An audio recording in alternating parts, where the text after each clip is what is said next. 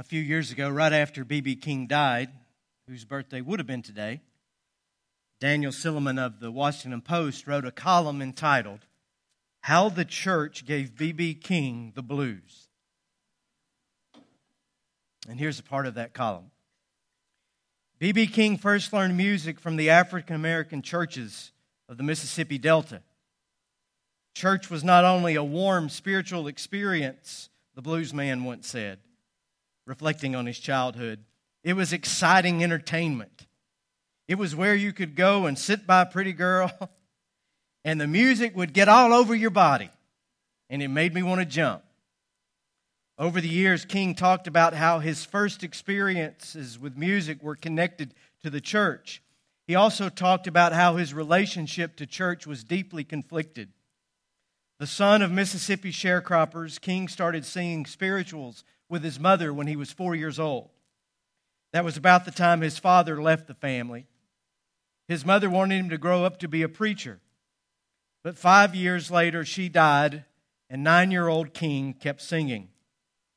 The King family had been Baptist. One of my favorite, being raised Baptist, one of my favorite lines in this column. The Baptist musical tastes were more traditional than the young King liked. If you were in the Baptist church, he said, they didn't want you bringing no guitar in. So I didn't really dig the Baptist church too much. But the pastor of the local Church of God in Christ, on the other hand, played a Sears and Roebuck silver-tone guitar. And in some ways, the Church of God in Christ was far more conservative than the Baptist, but not when it came to music. And one fateful Sunday, the Pentecostal preacher there taught King to play 3 basic chords on that silver-tone guitar, and King was converted. He volunteered to be a janitor at the church so he could spend time with the instruments. He volunteered to teach the kids younger than him Sunday school so he could be at the church more often. He got the nickname Church Boy, but he didn't care. King soon found, however, more thrilling music outside the walls of the church. They were exciting, the blues were, but they felt wrong. I was ashamed, he said, because the people around us were very religious. The blues became a cause of conflict and contention because people started calling it the devil's music. But what went unnoticed by many, but not by King, was that the blues was based on the same rhythms as the religious music they were singing in church. So King kept playing religious music, but he started bringing the blues into church. And Billy, this is just for us. His group got the reputation for being rebellious and a little too inappropriate for the church house. King, at the same time, was growing frustrated with religious audience for his own reasons. When he played for church people, they would always be very polite, King said. And they would say to me, "Son, you're mighty good. Keep it up. You're going to be great one day. God bless you." But they never put anything in the hat. But when I played the blues, people would tip you. They would buy you a beer. And on one occasion, King recalled singing a deeply spiritual song in a bar and changed the word "my Lord" to "my baby" and got the biggest tip of his life. And after that, I was done with church music. And he was even done with Christianity. And he says, "And now you know why I'm a blues singer." B.B. King never made it back to the church. He was more at home in juke joints and bars and taverns than church sanctuaries because he said he felt more welcome in the former rather than the latter. He remembered the church of his childhood fondly and said in an interview years later that sanctified people are the singingest people. And he recalls how that Reverend Archie Fair first taught him to play guitar.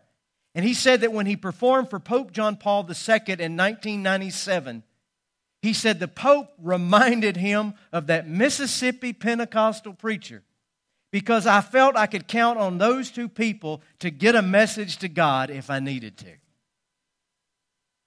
But in the end, he felt that religious faith and his personal faith were actually opposing forces and couldn't be reconciled.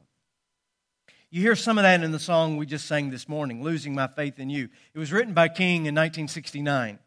And it's definitely one of those songs where my baby could be replaced with my Lord. Or my church, even. There was a time I believed in you. And there was nothing wrong you could ever do. But you've changed, and you know it's true. I'm losing the faith that I had in you. Or maybe the lyrics of Sir Gordon Matthew Thomas Sumner, better known as Sting. You could say that I've lost my faith in science and progress. You could say I've lost my belief in the Holy Church. Michael Spite of REM. That's me in the corner. That's me in the spotlight, losing my religion. Famous musicians are not the only ones who struggle. Everyone faces their doubts, for sure. Many of the garden variety and some which are much more serious. Each person will get entangled in his or her own personal crisis of faith at some point, be it the dark night of the soul or the slow deconstruction of what he or she has always believed. And there are these shattering episodes in our life, usually arrived at only after much time and much struggle, where external faith and internal conscience can't seem to be reconciled. Here are the beliefs, the tenets, the confessions of my faith community, and yet here is my internal compass, my own moorings at which I have arrived at. External faith often is the product of history, the experience of others, those who have gone before us, and conscience is this personal experience, personal thinking, feelings, and intuitions that we have. So I can maybe ask it like this. There are these standards that my faith community upholds. And for the most part, I'm down with those. I'm good with those. But sometimes there is this calling of conscience deep within me that calls me beyond those. How do I hold good, healthy faith together with good conscience without losing one or the other? How do I stay rooted in faith while remaining true to my own conscience and my own convictions without, like B.B. King, giving up altogether on the church?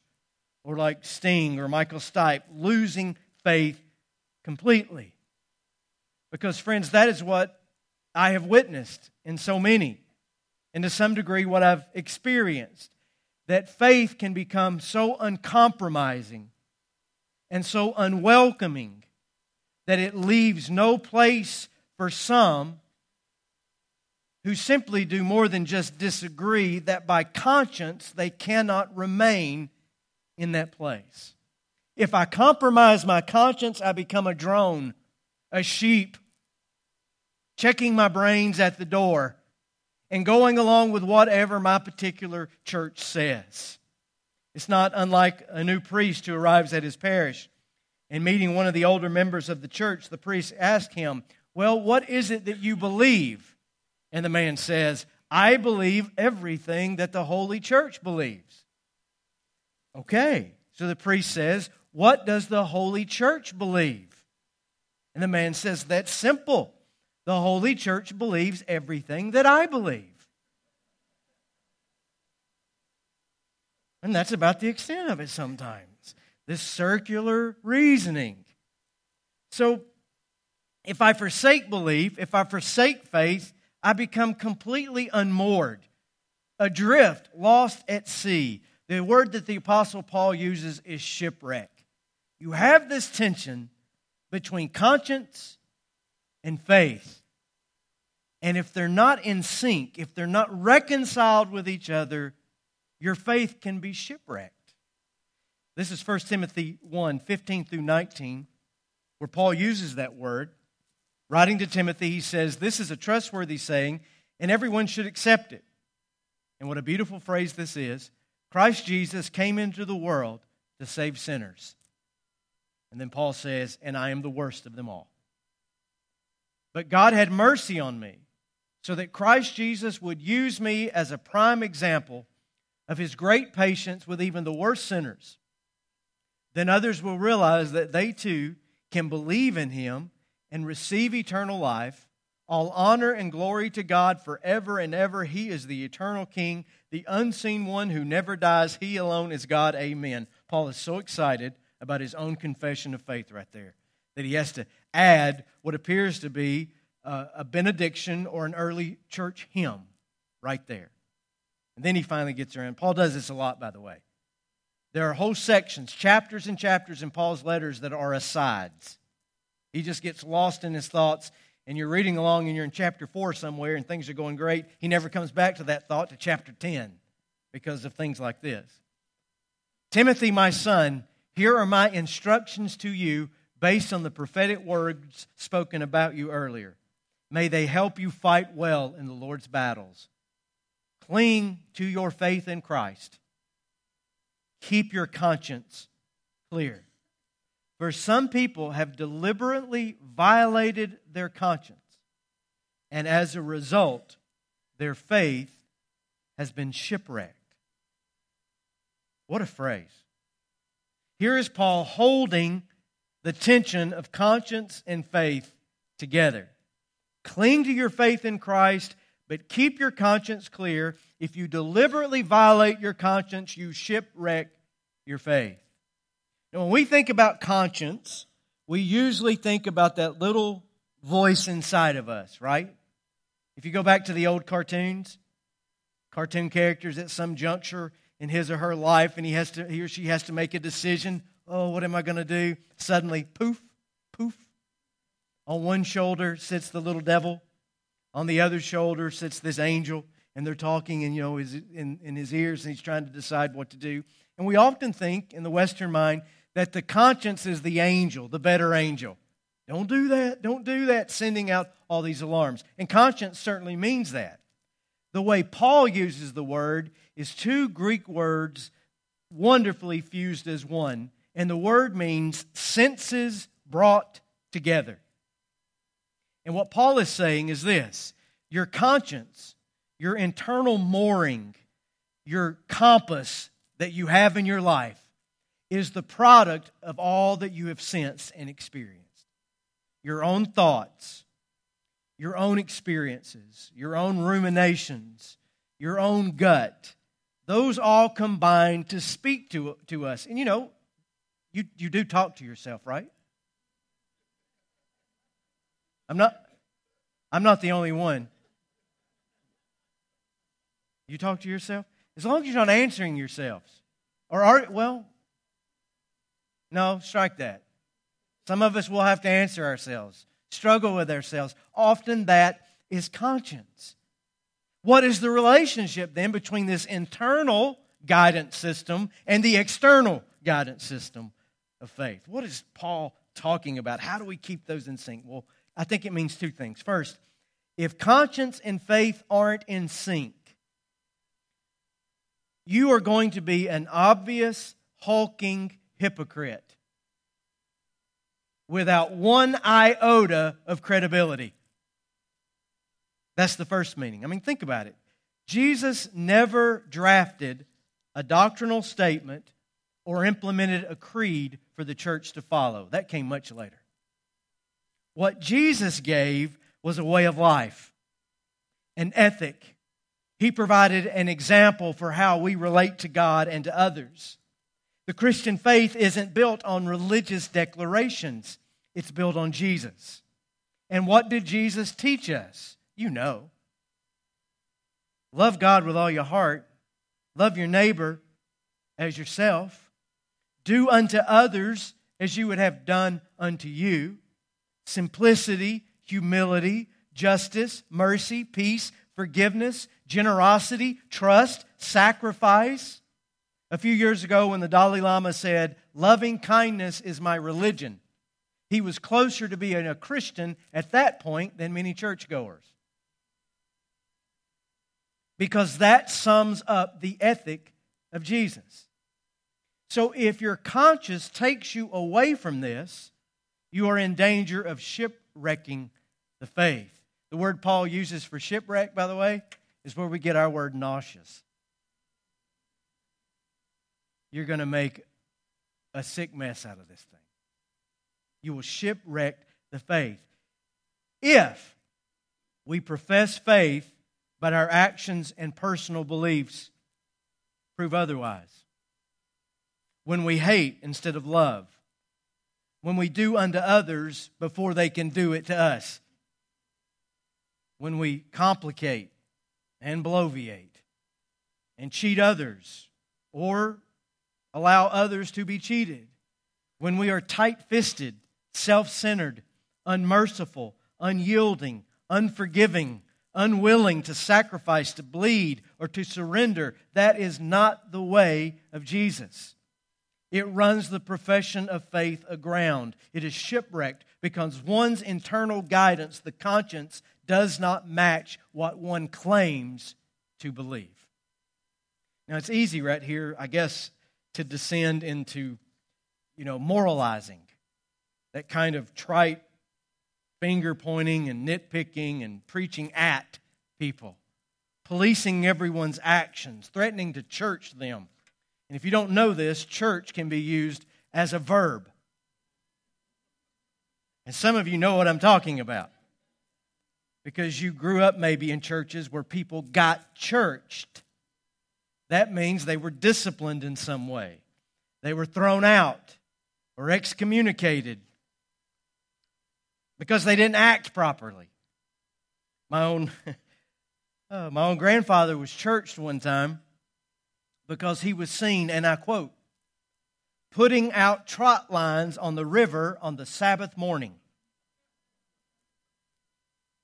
And he had to answer publicly for it in front of the whole church. I mean, never mind that he was a public drunk and nearly killed my grandmother multiple times, destroyed all manner of property, was constantly involved in gun and knife fights. That didn't seem to be a problem, but breaking the Sabbath to throw out a couple trot lines, the Lord have mercy on his soul.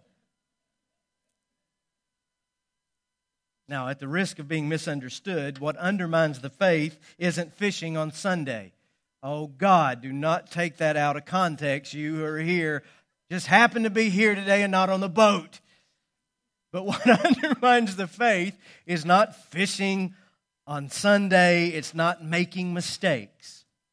It's not having disagreements within the body of Christ. It's not losing one's cool.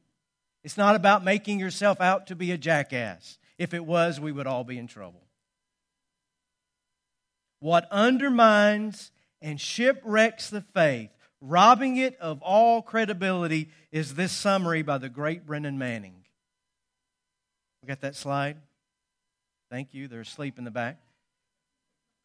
The greatest single cause of atheism in the world today is Christians who acknowledge Jesus Christ with their lips, walk out the door, and deny Him by their lifestyle. That is what an unbelieving world simply finds unbelievable.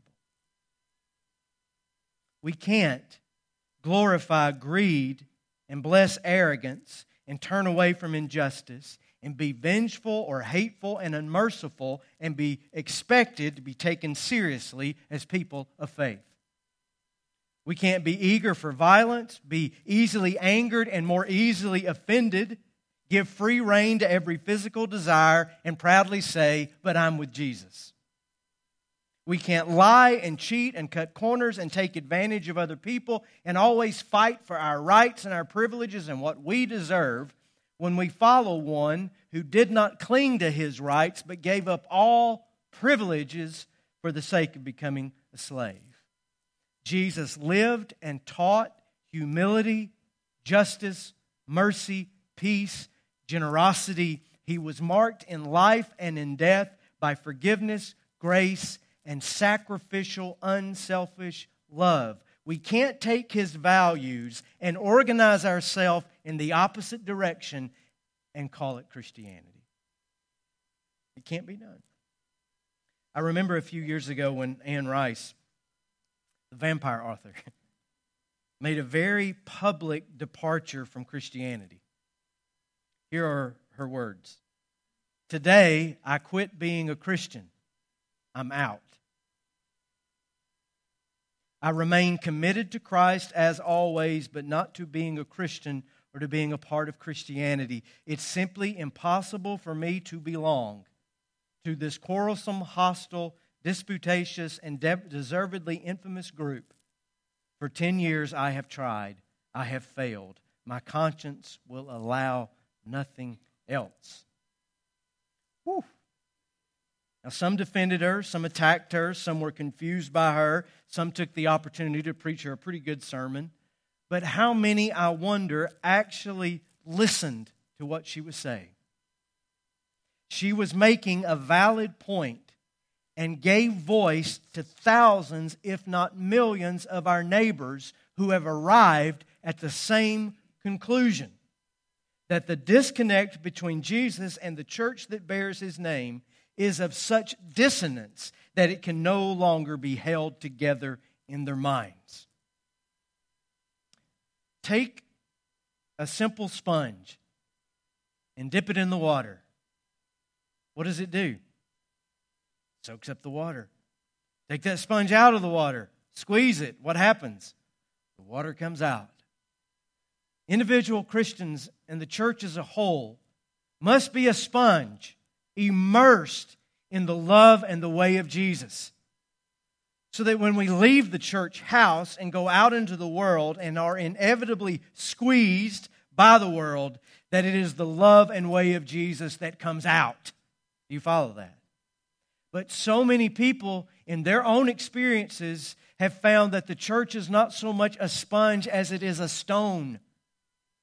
And it does not soak up the grace and way and love of God, so that when we're pressed out in this world, we have nothing to give but what the world already has.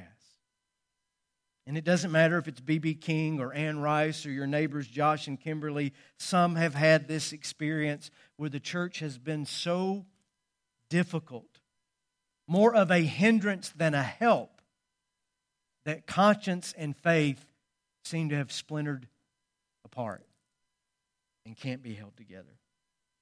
I know scores and scores of people who have unplugged from the institutional church, and some left angry, and some left hurt, and some lost faith completely.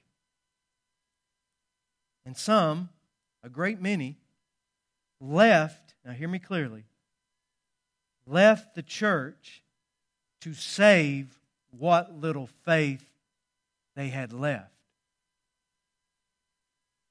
As absurd as that sounds. Because it had become such a hurtful environment that they could not stay there. What do we do for folks?